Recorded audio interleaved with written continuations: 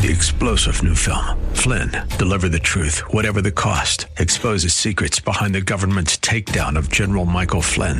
Flynn knew what the intel world had been up to. He ordered the first audit of the use of contractors. This set off alarm bells. He told the truth. He was the most dangerous person for Donald Trump to hire. They had to get rid of Flynn. Flynn, deliver the truth, whatever the cost. Available now. Watch it today. Go to salemnow.com. salemnow.com. It's time for a conversation about the things we share in common. Our common hopes, our common fears, our common struggles. Together, we'll wrestle with the questions that we all have about the issues that affect our lives. This is The Common Good. Now, here are your hosts, Brian Fromm and Ian Simpkins. Hi, and welcome to The Common Good, AM 1160, Hope for Your Life. Alongside Ian Simpkins, I'm Brian Fromm. I got you laughing already. Are you leaving a voicemail? Hi, it's me, Brian Fromm from The Common Good. Please leave You're probably a message. out shopping right now. That's always the weirdest thing to me when people leave voicemails and are guessing what you're doing. Stop guessing. You're probably napping when the reality is you're probably ignoring my phone call right now. Every voicemail should just be this. Mike, click. That's it. That's all I need. Were you a to call you back. Seinfeld fan? Yeah. Do you remember that back then? It was the answering machine, obviously, and George had his. I wish I could remember. We'll need to look it up. George had a whole song from a theme song from one of the like the $10 Million Man or whatever, and it was hilarious. Believe it or not, George. That's how it went. Oh, that was his outgoing message. That's awesome. But it was like this whole thing, and so he would let him go to voicemail. Anyway, glad you're here with us today. You can find us on Facebook, Common Good Radio Show, Twitter at Common Good Talk. You know what's intimidating, man, is giving up your seat here and then having someone like John Armstrong sit in it. He was really good. I think you say that every time I have a guest. Because every time you have a guest, I'm intimidated. I'm waiting for you to bring in your non-interesting dumb friends. They won't return my calls. No, John's. I knew that he was going to slay it, but it was even better than I was anticipating, to be honest. And I hope that people, if you haven't listened to it, go back and listen to it because his insight and wisdom after 70 years, I just think is phenomenal. I'm super thankful. We're totally thankful. It's like this common good family where people will step in and do this. So it's always fun. We're grateful for him doing that. Well, one of the big stories in the news the last couple of days, and it struck my eye because, well, for a couple different reasons. Struck your eye? Yeah, well, you okay? Caught my eye. Caught my eye. That story punched me in the eye. Caught my eye, struck a nerve. I combined the two. Struck my eye or caught your nerve. Caught your nerve. Like you're going fishing, like, what'd you get, son? I got a nerve. I caught a nerve. It struck my eye or caught a nerve. Oh, gosh. And, no, it caught my eye, and that was this. NBC silent on Lawrence O'Donnell's retracted report that bypassed MSNBC's verification process. Let me give the background of the story. Okay. And I think there's some messages here or some lessons here for even us as pastors and some other things. So anyway, NBC News remained silent Thursday morning regarding whether or not MSNBC host Lawrence O'Donnell will face disciplinary action after being forced to apologize and retract a single-sourced, unverified report which bypassed the network standards, claiming President Trump possibly had loans co-signed by Russian oligarchs. Oligarchs. O'Donnell admitted on Wednesday that he aired information that, quote, wasn't ready for reporting and broke NBC News regulations in the process. He said, I did not go through the rigorous verification and standard process before repeating what I heard from my source. Had it gone through that process, I would not have been permitted to report it. Oh. I should not have said it on air or posted it on Twitter. I was wrong to do so. And then the story goes on and on. NBC's quiet about it. You know who's not been quiet about it? President Trump. Oh, I could have guessed that. And so a couple things about this story stood out to me. The first is like, this was no small story. He said he was claiming the president to be tied to Russian oligarchs, that they were signing his loans. And that's why he's like, that's a major story there. And he went with one source that was unverified. And it turns out not to be true. He had to go back and say it's not true. But here's the issue. In this day and age of, I'm using air quotes, fake news or hashtag. How about I use hashtag fake news?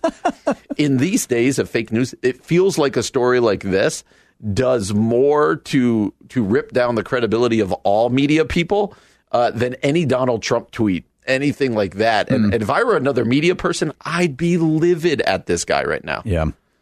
So what do you think is the lesson behind it all? I think as pastor, let's take it to the church, right? As pastors, we get the opportunity to say a lot of things. Or as radio hosts, you and I have now entered into the world of media. It's got to be that or on Twitter, the goal is not be first, it's be right. And that everything about our culture is be first and get your name out there. Lawrence O'Donnell got this, and he's like, well, it's a little shaky, but this could make my career, like right here. Like I can torpedo the president or whatever. Yeah. And so I think that's one lesson. The second lesson is, so the first lesson is like, make sure you're right about what you're saying, like do the homework. Right. The second lesson for me in this as a pastor, is one blatant misspeak. I won't call it a lie because clearly he wasn't blatantly lying, but one thing wrong like this can undo thousands of things you've said right when it's this big of a deal. Not just for him, but for other people on a station or other people, whoever you want to doubt in the media, this gives you a reason to do it. Yeah, that's true. If he did it, now what about person X? I don't believe any of them. Donald Trump's right. Everything's fake news. And it goes and goes and goes. So it's, great. He said he's sorry, but it's like the horse is out of the barn. And so as people who speak for a living, I feel like the bar in this day and age where people can really check stuff has to be raised even that much higher for not just accuracy, but truthfulness.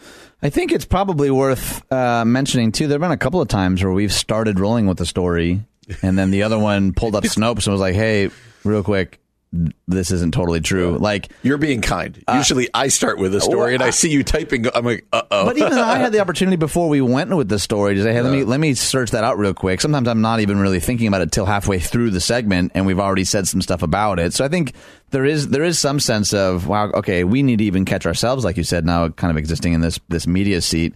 But like I was just watching a documentary a couple days ago called The Great Hack. Have you seen this yet? Nope. It's on Netflix. It's mostly about Cambridge Analytica. And one of these days you're going to bring up a documentary and be like, yes, but usually I'm just like, nope.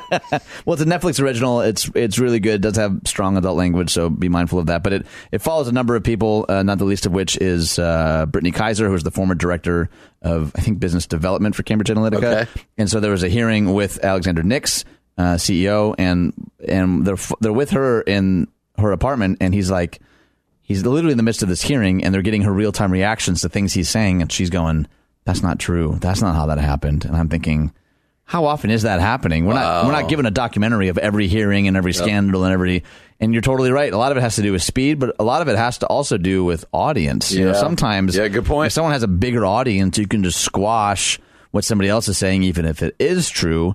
But I think there is a growing and understandably growing suspicion of media, both left and right. Yep. Like, wait a minute.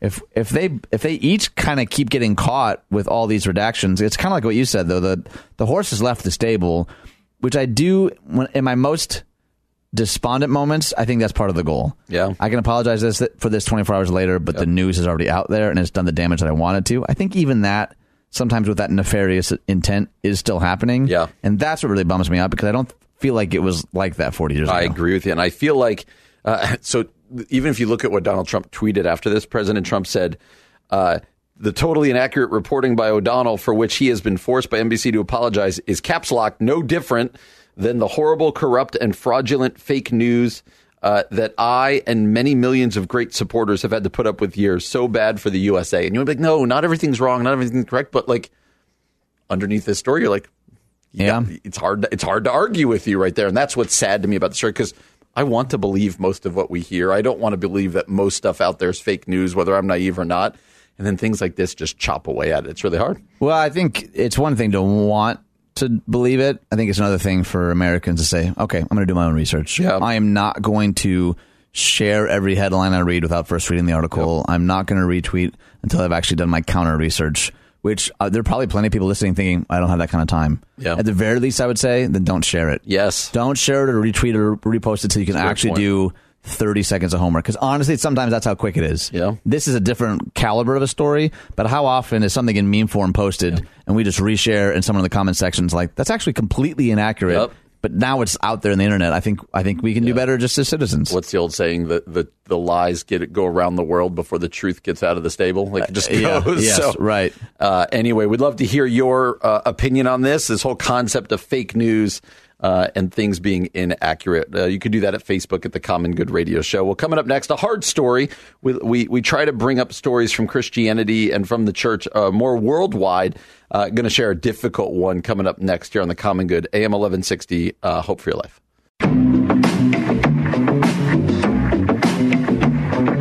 Welcome back to the Common Good on AM 1160, Hope for Your Life. Alongside Ian Simpkins, my name is Brian Fromm. Thanks for joining us on this Friday afternoon. You can find our podcast wherever it is you get your podcast. Google Play, Apple Podcast, all the others. Go ahead and subscribe, rate, review. Facebook at The Common Good Radio Show, and on Twitter at Common Good Talk. That's at Common Good Talk.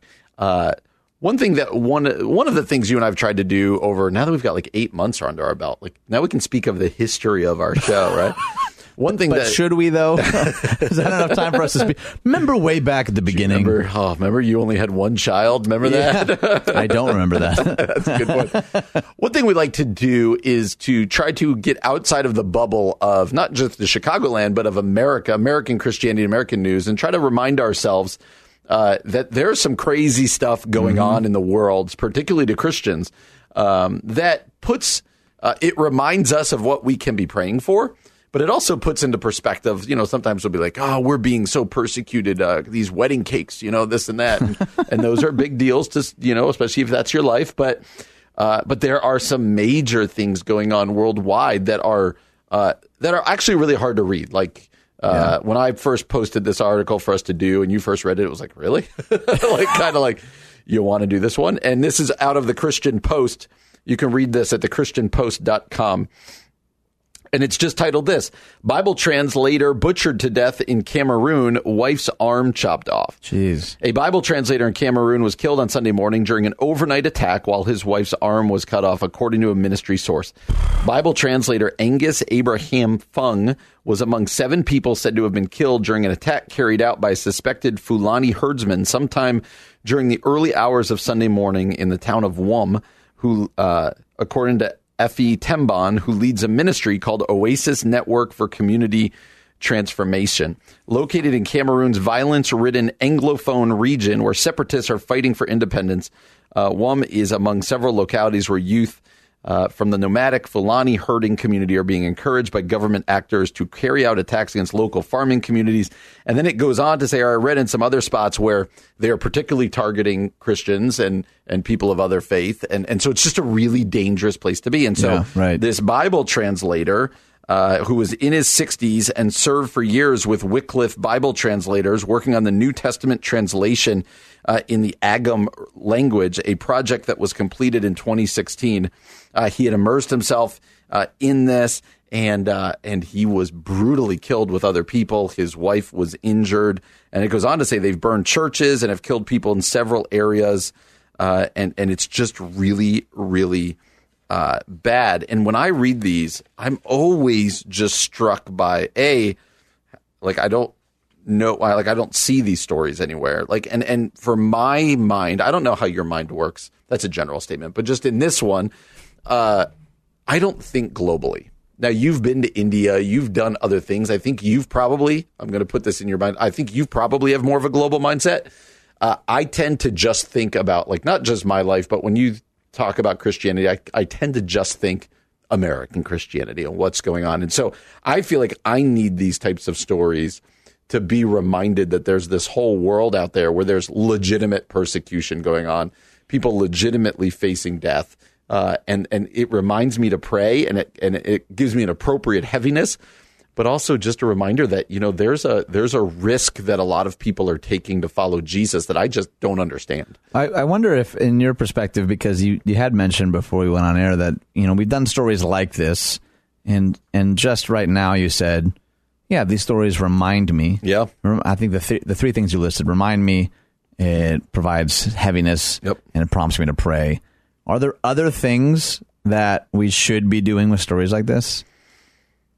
Oh, that's a great question. I wonder if there are ways to support these people. I don't know. That's a great question. What comes to mind for you? Anything?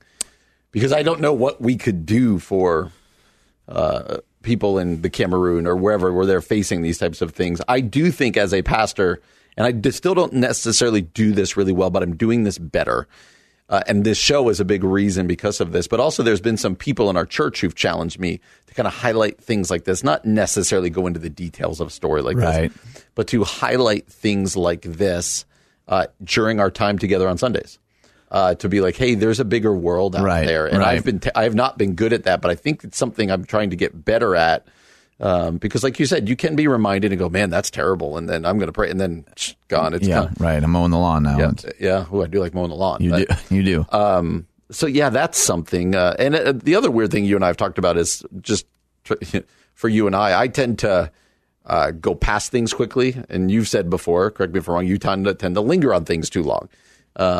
But so what do these kind of stories do to you? What kind of reactions do they give you?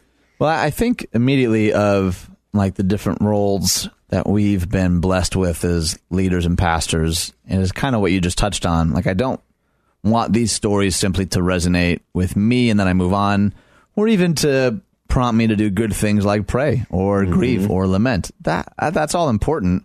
But I want to always be mindful of what responsibility has been given to me to steward well. Yeah. And like you were saying, as a pastor, is it wrong for me just to simply read these stories on a radio show and then move on when I've been entrusted to help care for and shepherd and instruct a community of people? And maybe that becomes a part of our sermon writing or our liturgy or however you organize your space.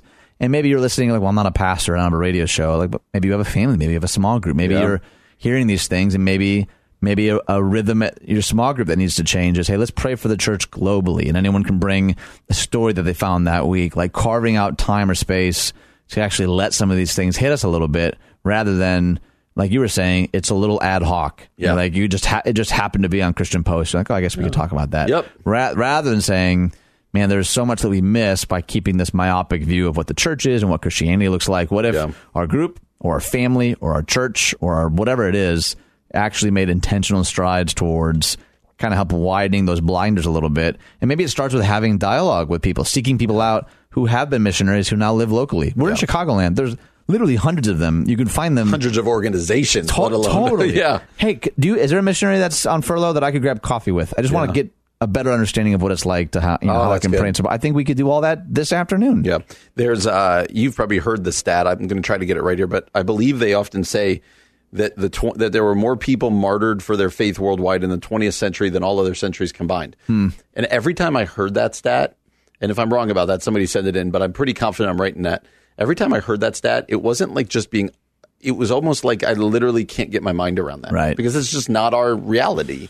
And I think to be awoken to that reality, I think does play an importance of prayer, like you said, but also trying to think of ways, how can we as the church here that isn't facing that support those who are and be creative? And I love your thing there about taking a missionary or someone from an organization out and try to get some stuff from them, some direction from them. Well, and maybe we don't have the resources to, support a missionary monthly, but what if you and your kids or the children from your children's ministry took a Sunday and made cards, even encouragement like that, I think from churches in America.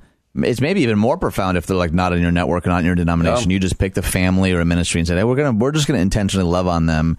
Doesn't necessarily solve anything, but it at least shows like how many times have you felt at the bottom pit of despair and someone's like seemingly casual word of encouragement was like, oh, that was all I needed. That's so helpful. I think we could be that for other people too. That's a great point, man. So it's a hard story. We like to have a lot of laughs here, but every now and then I think it's good to feel the weight of what's going on around the world that we don't see every day. So we'll post that story if we haven't already done so, and love to see your reaction. Well, you're listening to The Common Good on AM 1160. Hope for your life.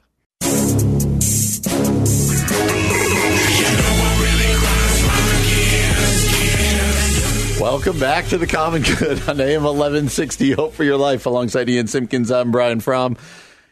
when you do it 2 weeks in a row, it becomes a regular segment. That song is so bad, though. The song... How often have you had it in your mind over the last week? Oh, I wake up most mornings with it in my head. I've been singing, you know what really grabs. Which no one needs. It's already a bad song, and then you add me singing to it, it's even worse. My poor wife is like, what are you listening to? We know what grinds her gears. Yes. It's that song. So the point of this segment, we started it last week, is random things that just... This is like our old man segment, right? Like this is... like the two old guys on the Muppet balcony. Yes. What's their names? I don't know. The Muppets. They grind... No, I'm just kidding. I don't know, actually. No, don't. How dare you? My wife and I have had this conversation where I didn't really grow up watching the Muppets, and she did. So, what? Yeah. Oh. And so... Statler and Waldorf. We could have sat here for 3 years and I wouldn't have gotten that. No? I know who you're talking about. I don't know the names. But anyway, the point of this is Ian and I kind of talking about things that really bug us, that just bother us. And we would love for this to become interactive. So if you want to go to Facebook at The Common Good Radio Show or on Twitter at Common Good Talk, we would love to hear the things that grind your gears as well. And the pettier, the better, people. The pettier, wow. Did I tell you that last week when we did this segment, I talked about the guy giving me the double bird, the double middle finger on the highway? Double bird, that's right. And someone brought it up to me at church. They're like, did they really do that? I'm like, you listen to Grind My Gears. Yes. We're going to rename the whole show Grind My Gears. I know. So anyway, I'm going to start because I've been ready for this. Yeah, I don't know that I have one, so go ahead. Do you want to know? Oh, you do. Deep down, I know you do. I don't know. I'm really losing steam on this. Really? Yeah. Is this just a 2-segment, like we're done after 2 weeks? Maybe I just need to get more irritated at more things. Oh, I will. I can own that one. You can. I can carry this one for multiple segments. Okay, go ahead. First thing that grinds my gears, pumpkin. Okay? All things pumpkin? I hate pumpkin flavored things. Oh, but not the actual thing pumpkin. No, I'm okay with pumpkins themselves. But like pumpkin spice and like pumpkin. Okay. the proliferation of like pumpkin stuff. Everything's got to be, now that we're like in the fall almost, like everything has to have a pumpkin flavor. And it started with Starbucks. Well, didn't start with Starbucks, but they became the big deal. Like pumpkin spice this and pumpkin spice that. And now everybody's doing pumpkin. And I don't like pumpkin pie. I don't like pumpkin spice things. That's too bad. I don't like pumpkin cookies. I don't like pumpkin anything when it comes to food. And so now that like pumpkin flavored things are kind of the rage, just starts to make me dislike the fall. I just feel sad for you right now. It makes me dislike the fall. Like when I saw a commercial the other day that Starbucks was already coming out with their pumpkin spice latte or whatever it is, it made me angry. It grinded my gears, if you will. Are you a pumpkin guy? Ground my gears? Ground my gears. Do you like pumpkin? I mean, pumpkin pie I do like. I'm not going to lie. The pumpkin spice latte thing is so over the top. Someone posted on my wall pumpkin spice communion wafers. Did you see this? I saw it on your wall. Fall edition. Yes. I was like, that's all right. That's pretty funny. Now we've probably gone too far. I don't buy all the Ray, mostly just because it's too short. But I love fall.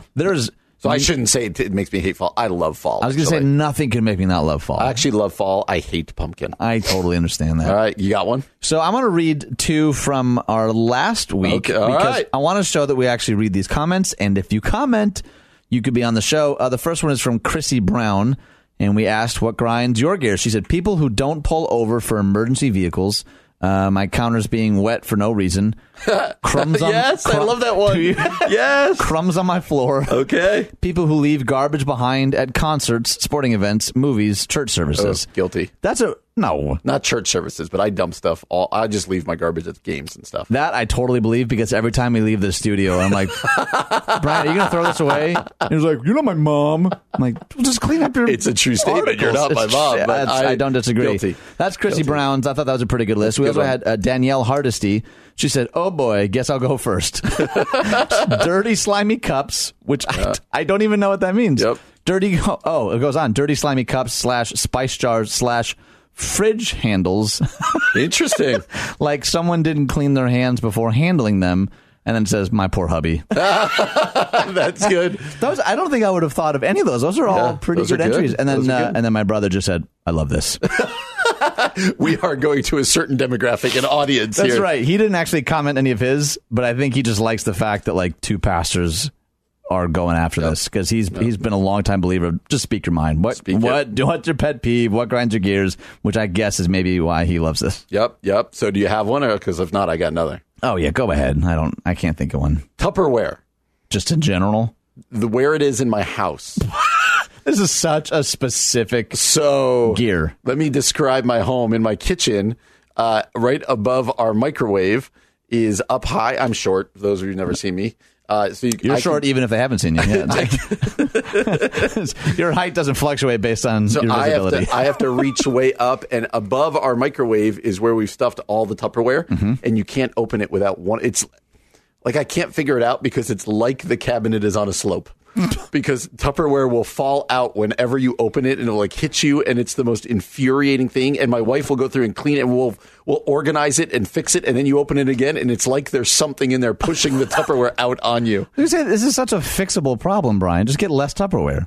Shit, my wife did throw out like half our Tupperware, but I don't know. It's like a trick. It's cabinet. Replicating in there. It's multiplying. So I don't actually hate Tupperware. I hate my Tupperware. What if it's Tupperware holding pumpkin products? Oh, burn it. Burn everything to the ground. Yes. And also, I don't know what Tupperware can go in the microwave and what can't.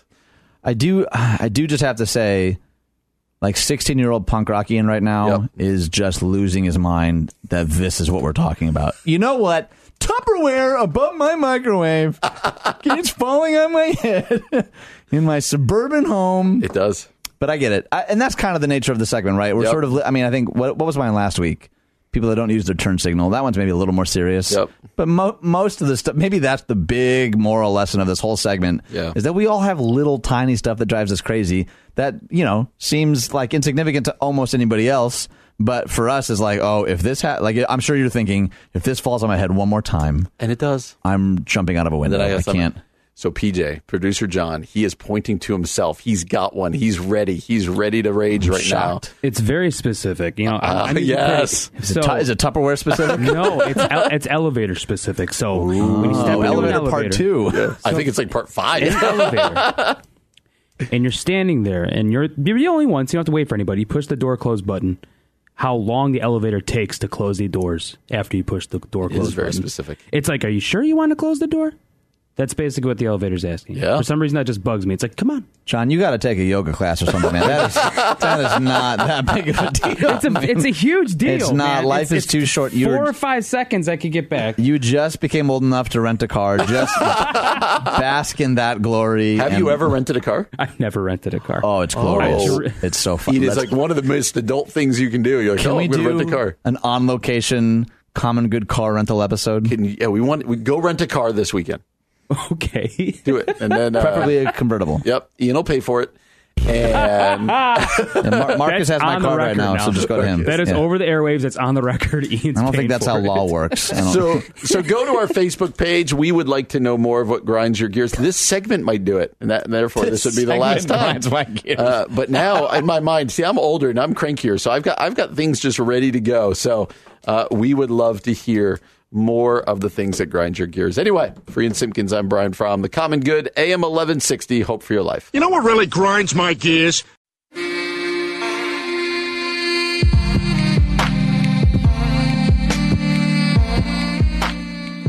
How are you, friends? Welcome back to The Common Good. I love this song. That just sounded like you were tired of your friends. Oh, really? Like, how are you, friends? Oh, man. Why are you in my living room? I don't do sultry well, apparently. No, I listened back to the podcast. You did one super sultry. Oh, good. I got like you were wearing a silk shirt or something, and again, the wind was right under your hoodie. Right now, I'm wearing a collar under my hoodie right now because I was cold in here. Oh, fancy pants! Yes. So anyway, welcome to The Common Good on AM 1160. Hope for Your Life. Ian Simpkins, Brian Fromm here. It is a Friday. We're glad that you are joining us. Hope you've got big plans for the weekend. You know, one thing that's really kicking into gear this weekend is college football. Are you a college football fan? I am a moderate fan. University of Michigan? Yeah. Okay. Not state. Which, by the way, I just read that Sasha Obama is going to University of Michigan. I did read that today. Isn't that crazy? Yes, that is pretty cool. What is that going to be like for her, by the way? Does she get security? Doesn't she have to? But I don't know how that works with the dorm. Yeah, how the heck? I don't know how that works. That's a great question. I don't know. How weird must that be for an 18, 19-year-old? Maybe it doesn't continue for the kids. Because like the Busha kids, the girls, I mean, they're married. They've got families. They got jobs. I doubt they're being followed around. I've never even thought about this. Me neither. Now this is Chelsea Clinton still. I wouldn't think so. Hey, PJ, can you call up the Obamas real quick? Ask him how college is going to work. Hey, how's the college thing going to work? How's that going to work? So Michigan, is it evenly split between Michigan and Michigan State, or is in the state of Michigan? Is one the big brother and one the little brother? That's a great question. I think it's pretty evenly split. Okay. It's pretty region specific. You know, when I was 16, I got a job with a pack and ship company in Ann Arbor doing the student move in and student move out of the University of Michigan, driving this huge truck, working long hours. So like really early on, a lot of my family is in Ann Arbor, Ypsilanti area. So like at least at 16, it was more anecdotal that I liked U of M, but then my brother coaches rugby there, and I have a number of friends that went to school there, and coaches rugby in the Big Ten. That's a big deal.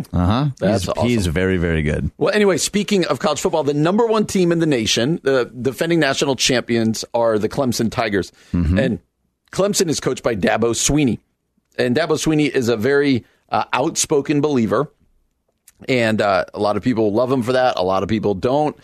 So he said something very interesting in a press conference that was floating around that I wanted to just read it. And I think it touches on some interesting topics for us. He says this. He said, "My word is purpose this year. My purpose as a man, my purpose as a father, my purpose as a husband, and then our purpose as a program. And then also helping my staff and my players find and fulfill their purpose. I'm just really convicted on that," he said. "We've had a lot of success. I'm going into year 11, but we've stayed true to who we are the whole way. I know what my purpose as a man is, and that's to glorify God. That's to be a great husband and father, and it's to use the game of football to equip young people for life. That's just that simple. Our purpose as a program is to graduate our players and to give them the tools that they need to go to be successful, to make sure that they have a good experience and to win a championship," he said. And he referenced last year's senior class and its 97% job placement rate. And that has not changed since day one. Everything is centered and driven by that. And it goes on to say that following last year's national championship victory, he told a national audience, "For me personally, joy comes from focusing on Jesus, others, and yourself." So really kind of interesting. This is like him and Nick Saban. They're the two biggest football coaches in the country right now, college football coaches. And so this kind of platform, it's kind of impressive the way he embraces it and the way he seems at least to be, by his words, staying kind of true to how he started and even in the midst of success saying, "No, this is why I do it." Is there any part of you that thinks athletics is more likely to have people like this outspoken about their faith than other like spotlight professions?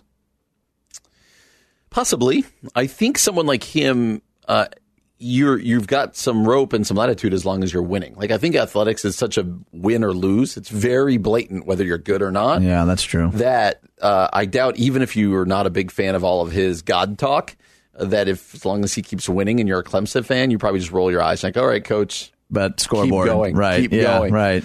Whereas other jobs where it's a little more nebulous, it's probably like, "Oh, I don't like how you're doing that." And so I would guess you probably have a little more rope.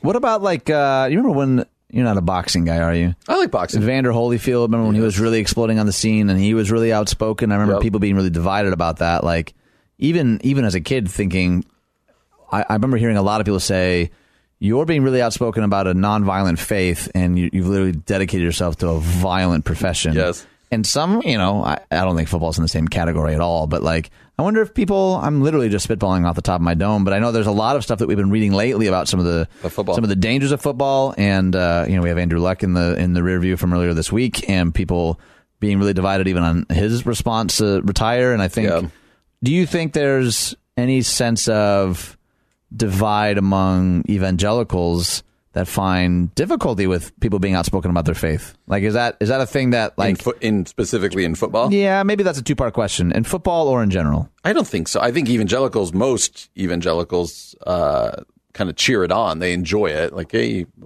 he's on our team kind of deal. Right. Football, I don't think we've gotten that part societally with football yet, where people, I still think football's a lot. What I hear a lot of people say, especially with kids that are getting older, a little son that's getting older, is like, I'm not going to let my kid play football, but if you want to, totally get it, go for it. So I think it's there. I did want to focus on this word, purpose. So we've got Rick Warren on our station. You know, he's like Mr. Purpose, right? He's Mr. Purpose. So the number of times he says, Dabo Swinney says, my word is purpose, purpose, purpose, purpose. Is that a word that you use a lot and enjoy, or is it a word that you think is overused? Where are your thoughts on just kind of purpose? Is that something that if I were to go to sit under your teaching for a while, I'd hear a lot about? It's actually not a word that I think I'm naturally inclined towards in terms of vocabulary, but like we've talked before, all our teaching is done collaboratively. Yep. And Dave and John actually do, I think, a really good job of keeping purpose out in front. That often when we're talking about, like in their book, Finding Way Back to God, we talk about these longings, and purpose is definitely tied into that. Like we're all longing for purpose, which is strange because I totally believe that. Yeah. And in my preaching style, and I'm sure you felt this too, like, I don't know that I go there as often as maybe I should. It's like, a couple of weeks ago we were talking about that resident we had from Africa who was saying, who was kind of shocked by, well, you guys really avoid talking about God's power. You talk about his presence a lot because I think you feel lonely, but we talk about God's power because we often feel so powerless. And I thought, I wonder if there's something to that. Like, why don't I speak to purpose very often? Yeah. Or maybe, I don't know, maybe it doesn't seem like a felt need at times. And I totally know that it is. But I don't know. Is that something that shows up a lot in your teaching? It's not. Really? It's not. And it tends to be more tangential, like you said. Like, and remember your purpose is to do, Right. Is it because you figured out yours and it feels like... I think sometimes I assume it, right? Like, we all know our purpose, it's to glorify God. The old Westminster Catechism, right? It's to enjoy God and glorify God and enjoy him forever, right? That's our purpose. Yep. Do you see I pulled that off the top of my head? I lost that there for a second. You got it. I saw the panic in your eyes. You saw the fear in my eyes. You're like, Google it. Now. But yeah, I don't think it's something I talk a ton about, but there's clearly a felt need to it. Rick Warren sold a lot of books talking about the purpose-driven life. One more thing strikes me in this story. I'm kind of all over the board here, but Dabo Swinney has a platform because he is at the top of his profession. And I do feel like there's something to be said about doing your profession really well. Yeah. And that opening doors that might not, if he was like a really bad coach or just this, that he might not have had. Right. I think there's some doors that have opened because he's really good football coach. And I think other people maybe are even more receptive, especially if, like, for you, the highest aim is excellence. Yeah. And let's say you've been resistant to the gospel. You see someone who's at the top of his game thinking, okay, if this guy who cares about execution and excellence still finds Jesus to be viable, maybe I can give him a shot. That's where I think utilizing your platform, whatever it might be, whatever your context is really valuable because not everyone resonates with the same type of person. Yep, I totally agree. I'd love to be able to spend some time in his program, just follow him around. It seems really fascinating. I would love to do that. Well, I hope you enjoy the football kicking off this weekend. We'd love your responses to these at Facebook at The Common Good Radio Show. Well, for Ian Simpkins, I'm Brian Fromm. You're listening to The Common Good, AM 1160. Hope for your life.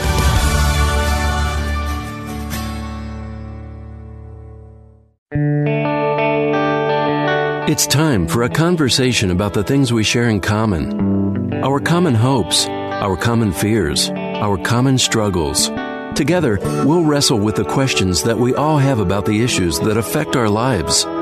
This is The Common Good. Now, here are your hosts, Brian Fromm and Ian Simpkins. Welcome back to The Common Good on AM 1160. Hope for your life. Alongside Ian Simpkins, my name is Brian Fromm. Thanks for joining us. It's 5 o'clock hour, and hopefully you're heading home for the weekend. We're glad that you're spending some time with us. You can continue the conversation at Facebook at The Common Good Radio Show. That's The Common Good Radio Show. On Twitter at Common Good Talk. That's at Common Good Talk. Also the podcast. Some of you might be listening to the podcast even right now. Thank you for doing that. You can subscribe, rate, review. That helps us, and we're excited to have you listening today. Well, I was on Twitter last night, and you have that when you're on Twitter or whatever, and all of a sudden you realize, wow, all sorts of people are tweeting about the same thing. Mm-hmm. And sometimes it's huge news. It might be about something President Trump said or something else. Maybe a sports game where I follow all these different, people writing about the Mets. But last night, all the kind of like Christian pastors and authors were all kind of weighing in on a tweet that was sent out by Albert Mohler. So Albert Mohler, well known in the Christian world, pastor, was president, I believe, of Southern Baptist Theological Seminary. That's I believe. Right. Yep. And so he sent out a tweet that Jonathan Merritt talked about, Skye Jitani, Michael Frost, some others were now discussing it. It became kind of a brouhaha. So love for you to read it. And I bet you would, wouldn't you? And then we could talk about it a little bit. This is from Albert Mohler's Twitter account. Okay, so he posted an image that linked to something longer for the record, but I'm just going to read the image, and I'm not going to get... His own words, though. They're his words, yes. Exactly. This was on August 27th. He said, Americans are basically, by the millions, giving up on the fact that to be human is to be a parent, eventually to take on that responsibility to get married and have children, to take on the responsibility of passing on civilization itself. What do you think? Like, I would love to know what was behind that. Okay. And again, that's some more in there because, again, we've often talked how Twitter is, you can lose context and nuance, but he's the one who chose those words of his own words, that's right? That's true. It's hard to take yourself out of context. I think that, as somebody who got married young and had kids young, so that's me. Yeah. I think that in the American church, there can be an idolatry to marriage and kids and family that can really alienate people who either don't want to get married or have just never gotten married or unable to have children. And that's a lot of what the discussion was like. Really, like the chief end you're kind of pointing to is marriage and procreation. Like that's kind of, well, what about the people who can't have kids? What about the people who don't get married? What about the people? And the list went on and on and on. My guess is he was fighting against even some of the stats we read earlier this week about how millennials are less interested in having children. Yeah. Are more my guess is that that's what this was speaking towards. I just think this exact phrase that he chose to put on his Twitter account sends a dangerous message. It kind of makes something that's important ultimate. And when you do that, that's really dangerous. Well, so you mentioned Skye. He actually tweeted a response to it. And he said, this is a perfect example of what happens when we lose the theology of vocation, when we fail to recognize how God calls his people to different works. We universalize one calling for all and diminish the value of those who do not conform. Not everyone is called to marriage/parenting, which I actually really agree with. Yeah. I realize that there's a lot of great doctrine about the significance of marriage and parenting, but you just can't get around the fact of people like Jesus, the Apostle Paul. Yes. And we so often, in a Western context, I think we treat singleness like the junior varsity to the varsity of marriage. Yes. And the best advice that so often Western evangelicalism has to single people is just hang on. Yep. It creates this like waiting room mentality that you just stay here. And then once you're married, then you can, play in the big leagues, and then you can really be fully a part of what it means to be human, and not to mention fully a part of our church. So often, I don't think we're doing this intentionally, but even look at our programming. Like, here's our ministry for junior hires and for high schoolers and college, and then young families and middle, and then so anyone who's in their 20s not married is like, whoa. What happened to us? Yep. And there might be a young singles group, but it's so all of you have some, like you go together.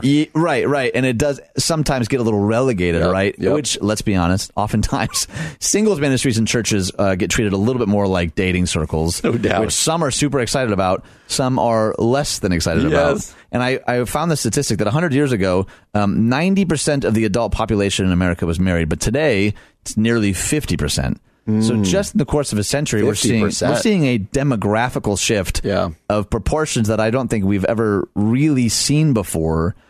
And the other thing that I think gets included in that then is we make the emphasis on this obsession with finding the one rather than just learning who God is calling you to be, the formation, the sanctification, the work that God wants to do in you and also through you. And when we create, I think what Mohler's saying, this idea that until you get this dangling carrot, you're not really fulfilling your purpose or your vocation. I think Skye's right on there. Yeah, I think again we're having to climb into his mind, but again, it's important to realize that Mohler chose his own words to put here. Like this wasn't somebody else quoting him or something. It's just hard when you read the fact that to be a human is to be a parent. I think he's probably railing against, like we said, some of the shifts he sees culturally. But in railing against it, he's making a huge statement. Jonathan Merritt wrote this on his Twitter. Now, Jonathan Merritt, a phenomenal author.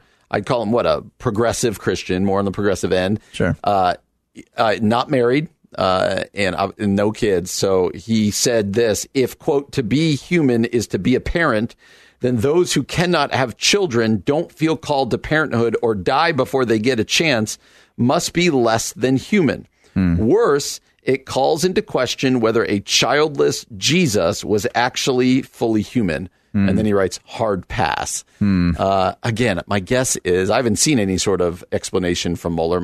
I would hope that he could get into some of the nuance here a little bit. But you've talked, you were single until young 30s? Yeah, early 30s. Yep. Which to most of our country increasingly is like normal. Right. To the church world, less acknowledged, is not. Right. Especially being a pastor.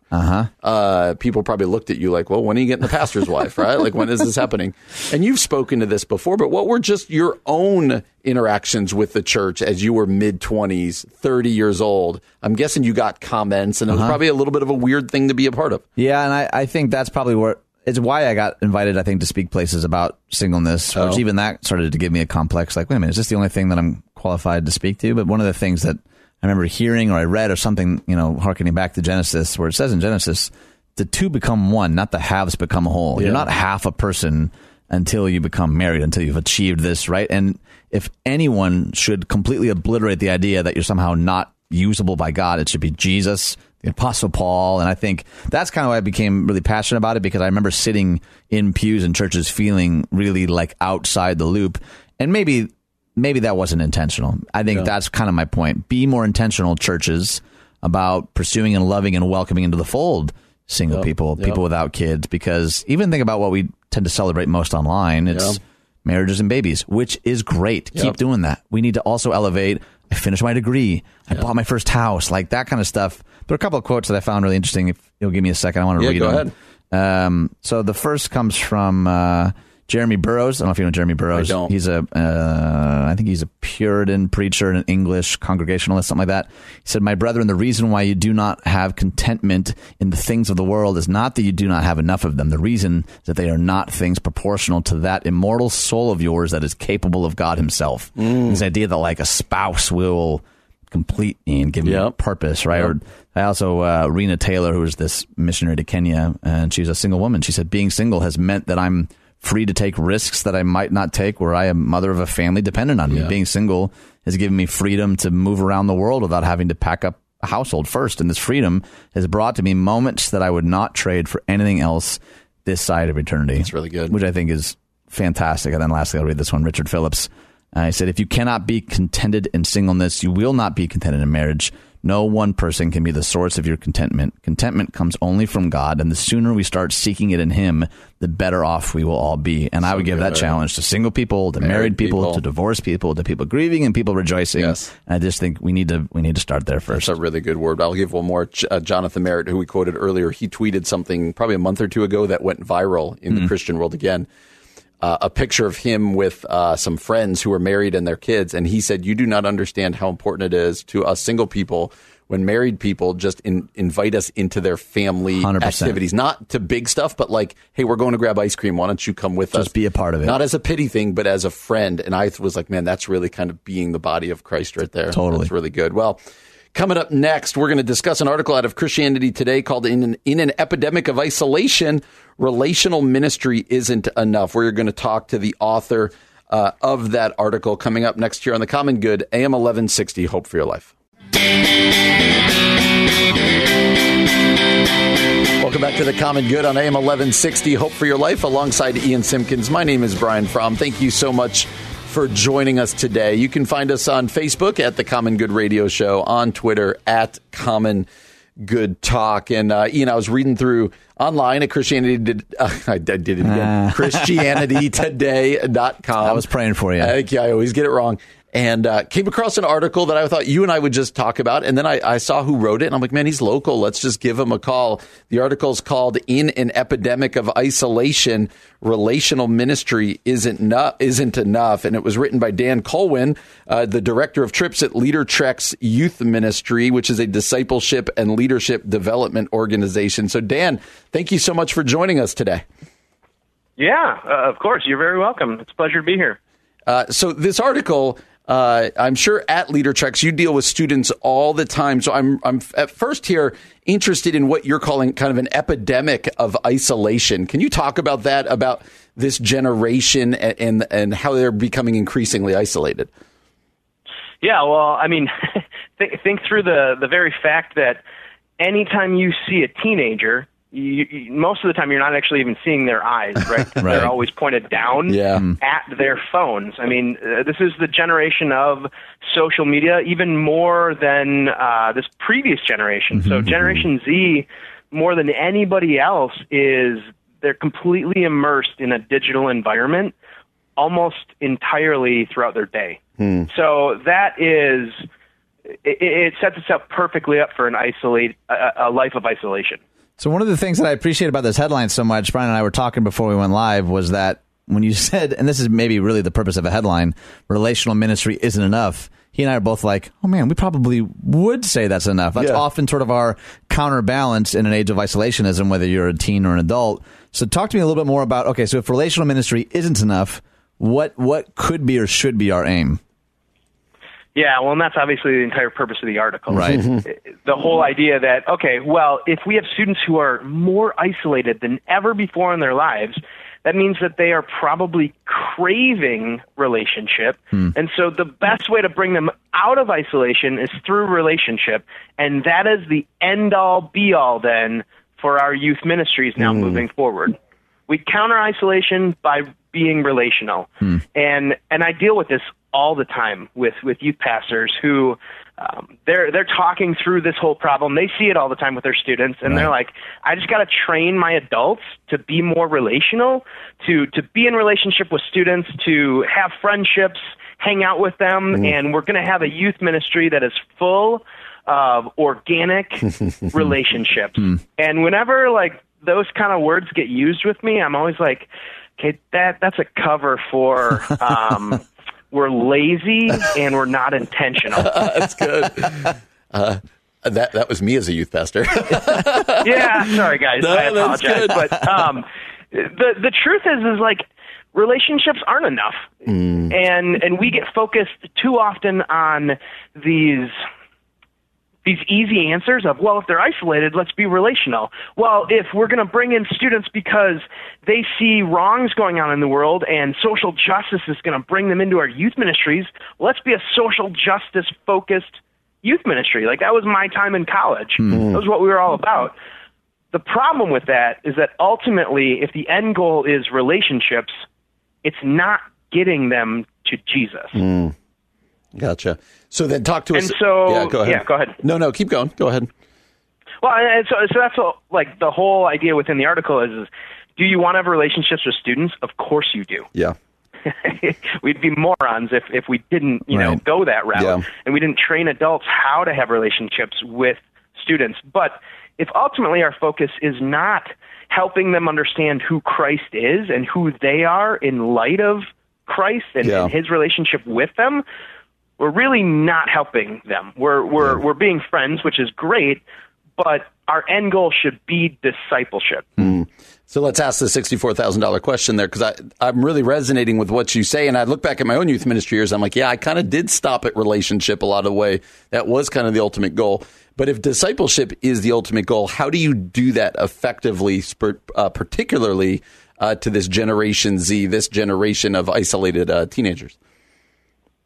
Well, that's what's so great about it, okay, is that they are isolated, but they also do crave relationships. So relational ministry should be used. Of course it should be used. It just shouldn't be the end-all, be-all. We shouldn't be defining success in our ministries by, we have so many relationships, it's great. It should be like, no. Like, we want relationships with students. They just should be relationships which are then moving towards discipleship, all right? So students, and I talk about this in the article, they are not opposed to being in relationships with adults. Yeah. I mean, it's amazing. Like, you go to a kid today and you're like, hey, do you want to spend time together? And sure. Yeah. Okay. What do you want to do? Yeah. I don't know. I guess I hadn't gotten that far in my own thought process. What do you want to do? Like, you want to go see a movie? You want to play a video game? Sure.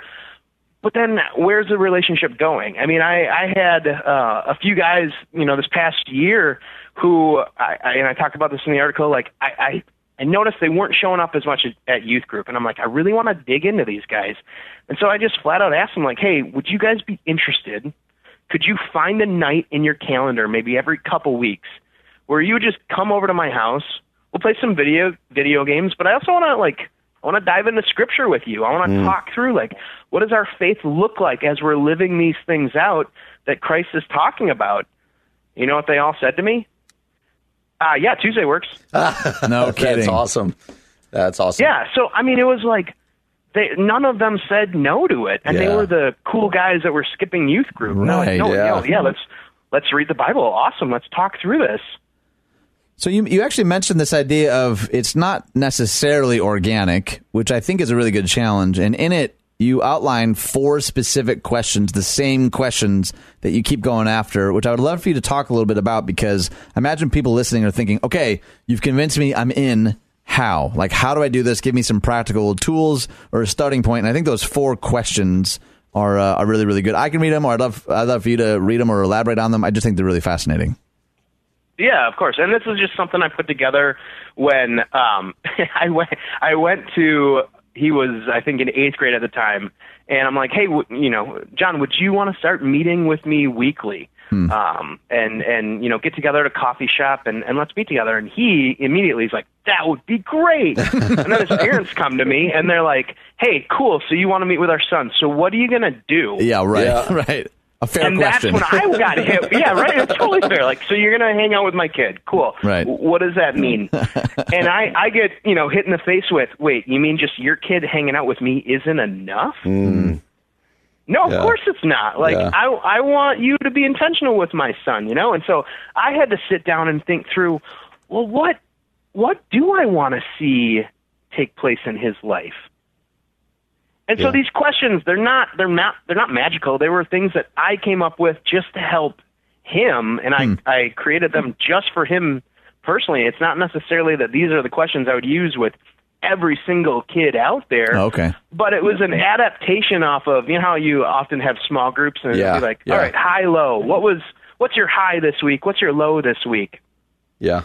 I'm like, well, let me go a little bit deeper. So, the first question I ask is, what's the best thing that's happened to you since we last met? Second is, what's the worst thing that has happened to you since we last met? The third question is, what is one risk that you've taken? Something that is getting you outside of your comfort zone. And then what is one thing that you've done to serve someone else? And these questions, again, the first 2 are just super general. Let's talk about, like, what's been going great in your life? What has been, horrible? Like, what stinks? What wasn't great? And then it was, 2 more questions that were helping get to, well, where do I want to see him grow? Yeah. And, so much within high school, it's about playing it safe. And so I'm like, all right, I want him to have this idea, well, what are risks that I can take? That's good. How can I get out of my own comfort zone? And I want him to think through that all the time. And then at the same time, you're safe, but you can also be cocky, especially as a high school guy. It's like, how do I help foster humility in this kid's life? And okay, well, what are things that you can be looking towards, being intentional, thinking ahead of time? How can I serve other people? That's good. And so we start off our time with those questions, and then we dive into scripture, the book we're going through, all sorts of different things. But it helps him know an expectation coming in. Hey, this is what we're looking at. Yeah. And then there's variety too. That's great, Dan. Thank you so much. As we looked at this article, it got us both pretty excited. And so keep doing what you're doing with students. Again, if you want to read the article, it's at ChristianityToday.com. It's called "An Epidemic of Isolation: Relational Ministry Isn't Enough." Dan Colwin from LeaderTrex. Thank you so much for joining us today. We appreciate it. Hey, thanks, guys. Absolutely. Thanks, man. That was awesome. You're listening to The Common Good on AM 1160. Hope for your life.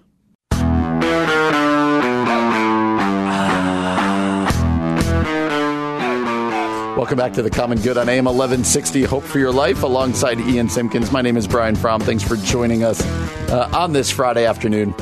You can find us on Facebook at The Common Good Radio Show. Anything we've talked about in the show today and even some more stuff. Like the other day, you went and posted an article about Alex Trebek, and all these people are like, that's awesome. Best thing I've read all day. That's true. So you can find those also on Twitter at Common Good Talk. That's at Common Good Talk. You can also find our podcast wherever it is you find podcasts. Go ahead and subscribe, rate, review. And share it with a friend. Share it with a friend.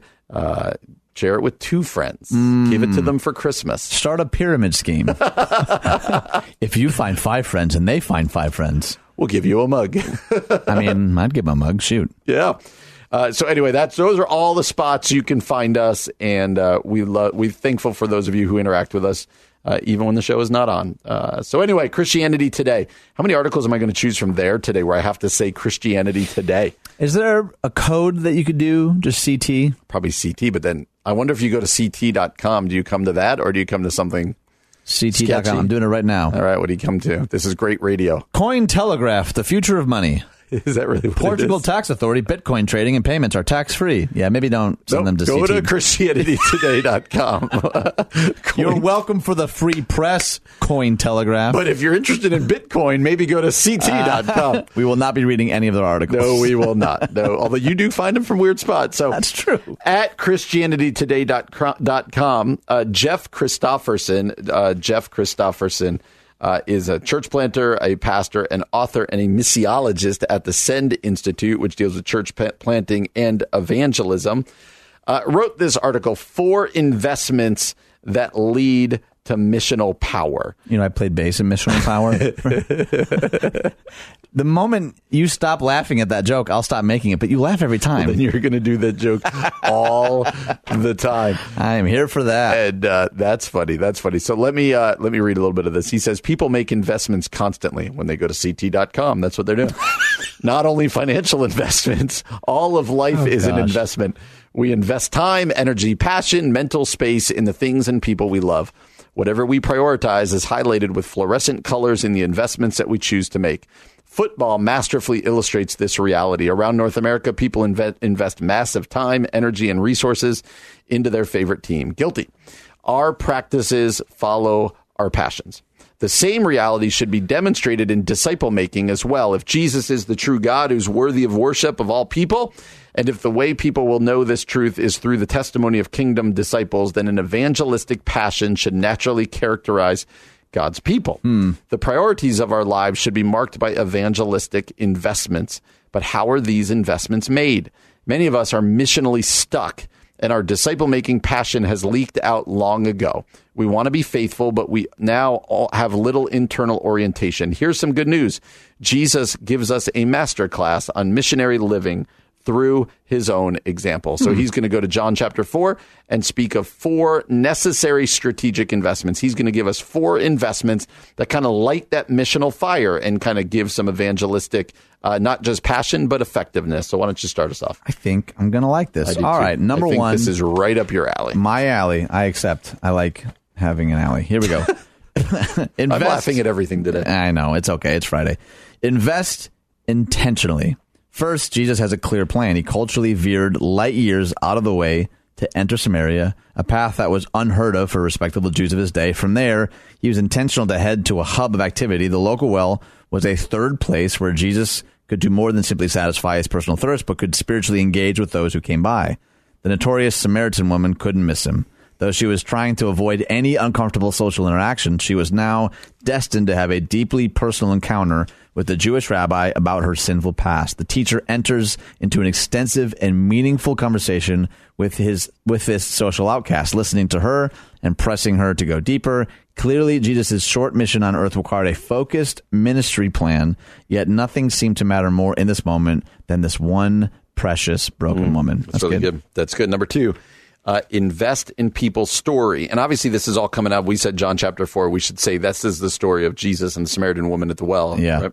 Great story. Invest in people's story. Jesus was not caught off guard by the Samaritan woman's past. Her sin defined her cultural identity, but it did not hinder Jesus from treating her as a cherished person. He entered into her story and modeled genuine care. It's clear from the story and the woman's subsequent response that she truly believed that Jesus esteemed her as a person of value. As Jesus entered into the Samaritan woman's story, he became part of its plot line. and the very point of her life story's trajectory change. Our challenge is the same. We interact with many broken, wounded people who need more from the church than a sacred rendition of seven habits for successful living. They need someone to enter their story, grieve with them in their pain, and help them follow the spiritual breadcrumbs in their lives to their source, Jesus Christ. When people know that we genuinely care, they are far more interested in the good news that we have to share. Caring often means deviating from our sterile script and daring to enter into the uncharted territory of complicated messages and aching souls. Number 3, invest differently. The masterclass of Jesus' missional investments demonstrates that grace and truth can be held whole, together, and unimpaired. This isn't grace moderated by truth, nor is it truth balanced by grace. It is grace and truth fully expressed and wholly uncompromised. It's both seeker-sensitive and God-glorifying all at once, without one diminishing the other. Jesus met the Samaritan woman where she was, but he didn't leave her there. He said difficult things, but he wasn't unkind. Grace and truth provoked her to work through the wounds of her painful past in order to embrace a life-giving future in Jesus. And number 4, invest with power.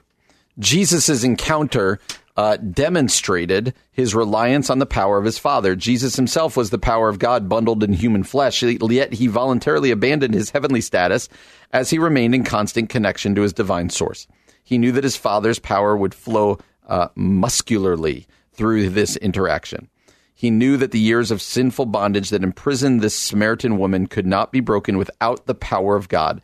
This was not a superficial battle. It never is. And then he asks, do we understand our need for the same power? All of those who are in Christ have the Spirit of God dwelling inside us, and encounters with bold confidence, believing that God wants the lost to be saved, the broken healed, and the wounded restored. His kingdom come. That's powerful. Yeah, that's really good. I think this story, I love preaching this passage too. I've done it so many times, and there's so many different angles over the years that I've taken, but I think every time I come back to it, I think Jesus is showing us over and over again that people are always more important than projects. That's good. Which is hard because I'm drawn to projects. Yeah. There's like a beginning, middle, end. Mm-hmm. We can measure. We can even do great things like rally a team around. We can point to the potential benefits of the project or the completion of this project. But any time that we steamroll, we miss the humanity of what we're doing. And we can do it all in the name of Jesus. Yes. You know what I mean? Like, you're a church planner. You get this. Like, sometimes stuff is couched in such churchy language that we know at our core, like, oh, man, this is going to be at the detriment of our ability to care for people well. And I think anytime we do that, we should at least give pause. Yeah, that's a great point. Yeah, this story is so powerful also because of the scandal of it. Yeah, right. Like, people would have looked at Jesus, right? I mean, like, what are you doing What a here? bizarre move on his part, right? What are you doing in this interaction?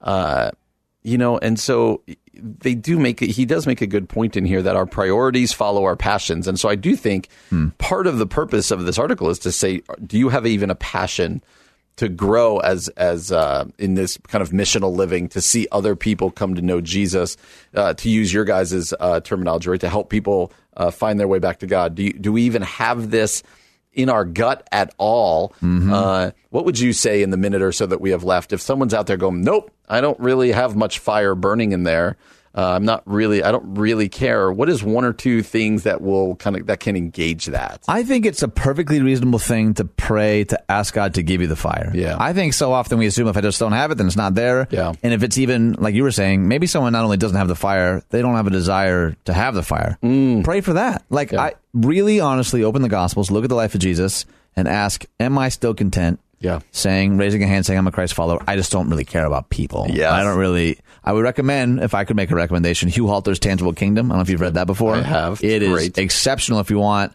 Only if you want to be challenged. You'd be super challenged, but it's so practical. Accessible is the perfect word for it. Tangible Kingdom, creating incarnational community. How do I actually do this if I don't have a Bible degree, or I don't have a church, or I don't have a radio show?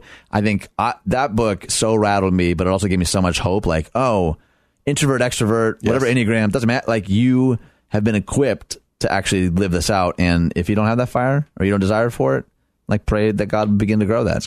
That's great. You can go to ChristianityToday.com, or we'll link this to our Facebook page for investments that lead to missional power. Well, coming up next, we are not just going to close this day. We're going to close this week. Whoa. With just some internet insanity and a little bit of a word of warning These didn't come from Keith. All of these came from the mind of PJ. Holy cow. 100%. Right. We're going to end the show coming up next on The Common Good, AM 1160. Hope for your life. Here's some weird stuff we found on the internet. Here's some more weird stuff we found on the web. That music can only mean one thing. It's the end of the show. It is just craziness that comes out of the mind of our producer. You a little scared? It's all PJ today. I'm scared every time, but PJ was telling us he didn't go to sleep till like 5 a.m. Yeah, this could get and that can't be a good sign. So before we get to his craziness, let me remind you. Okay. Focus on the family. Ian wants you. I'm focused. Not anyone else out there wants you to win an all-inclusive marriage getaway. I mean, I don't not want that. With your wife, even. She's allowed to come? She is allowed Let's to come. Let's do it. Enter. You want to know where you go? You got to go somewhere to win this. You know where? 1160hope.com. I should have guessed that. Keyword marriage. That is so memorable. There you go. Keyword marriage. There's no way I'm going to forget that. Go do it, people. You can win an all-inclusive marriage getaway. We hope you enter, and we hope you win. You read the first story. Wait, read the first story of what? You haven't told people what we're doing. I did. We're doing crazy stories that PJ found from the internet. You haven't given the title. You never give the title, Brian. What's the title again? Are you kidding me right now? No, I'm not. Just try. Best guess what you think the title is. Interweb insanity. Yeah, that wasn't so hard. There we go. We're only doing 8 months in. California. Family returns from dinner to naked selfie-taking burglars inside their bathtub. Nice start, John. A Fortuna family. Fortuna? Fortuna? I'm Fortuna. You're either for salmon or you're Fortuna. That's funnier than it should be. That went out for dinner returned to find two naked strangers inside their home last week. We came home from dinner tonight to find these two in our house. Resident Tara Johnson wrote on Facebook, the girl was completely naked in the kitchen cooking dinner while the guy was taking a bath. What? Sergeant Jason Cadle of the Fortuna, a pro-tuna police department, said officers responded to the home at about 9 p.m. on August 22nd. Inside the home, officers found Christopher Michael Bacon. Come on. Tuna and bacon? Come on. That sounds delicious. And Osha Marie Venata nude inside the family's bathtub. Both suspects were arrested for burglary and booked into the Humboldt County Correctional Facility. Floor's all yours, Mr. Nude. Good one. Number 2, Florida. Surfer bitten after catching wave, landing on shark. Wait. Yeah, a man's recovering after being bitten by a shark in New Smyrna Beach. Volusia County Beach Safety Ocean Rescue officials, that's a long name, said 40-year-old Don Walsh was surfing around 11:55 a.m. Tuesday when he caught air on a wave, tucked and landed on the shark in waist-deep water. And then rode it like a bull. Took a wave. One thing I never do. I never really try to throw an air, but I tried to throw one. What? Didn't land it. Landed on a shark instead, and he decided to take a bite out of me. That's the craziest report from the guy that was bit. Wall said the shark, which he described as about 6.5 feet long, bit his left hand and calf. He didn't even notice the shark until it bit him. It felt like a freight train hit me, and the first thing I could think of was to literally push him away from me. And as soon as it happened, I grabbed my board and started to paddle. What is happening to your voice right now? I picture that's the way he did it. My word. That's all of that. Dude, you got the best barrels ever, dude. Just like you pull in, and you just get spit right out of them. And you just drop in and just smack the lip. Whoop! Drop down, snap. And then after that, you just drop in, you just ride the barrel and get pitted. So pitted like that. That's exactly how I talk. That's a real guy, by the way. That's a real news interview. I've never seen him before. Awesome. All right, Vietnam. A patient with severe ear pain had bee burrowing inside him. Why do I keep getting these stories? I don't know. A doctor in Vietnam shared video of an unusual situation where a patient with ear pain had a large bee burrowing inside his head. That sentence. The doctor used a small camera to look inside and take a selfie with the beer. Just kidding. Inside the ear of a patient who came in complaining of severe ear pain, and the cause turned out to be a large bee. Buzz! What?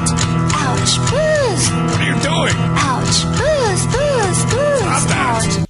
I don't know what that was. Okay, let's bring Keith back. Colorado couple getting into boxing match with home invading bear. What the heck are with these stories? Authorities in Colorado said a couple got into a fist fight with a bear when the animal and its cub entered their home to steal food. And the bear was naked. And surfing. The Jefferson County Sheriff's Office and the couple investigated sounds inside their Pine home about 8:30 p.m. Monday and came face to face with the mother bear and cub.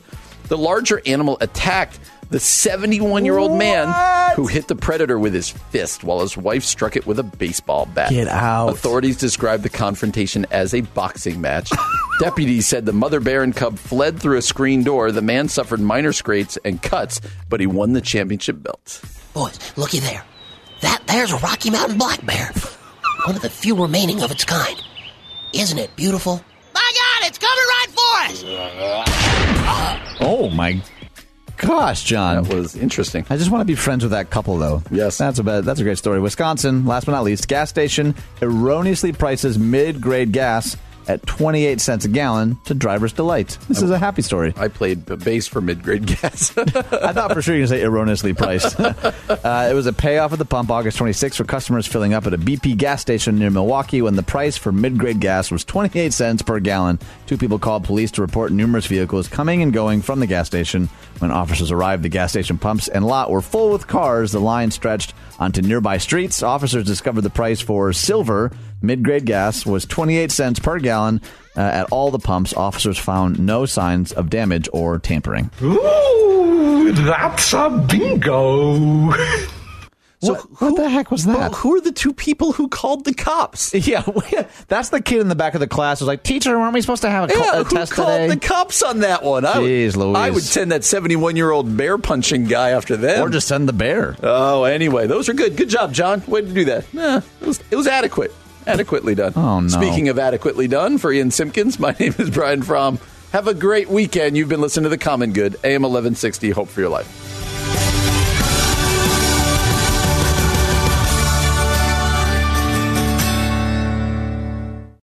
3-star General Michael J. Flynn, head of the Pentagon Intelligence Agency, knew all the government's dirty secrets. He was one of the most respected generals in the military. Flynn knew what the intel world had been up to. He understood its funding. He ordered the first audit of the use of contractors. This set off alarm bells.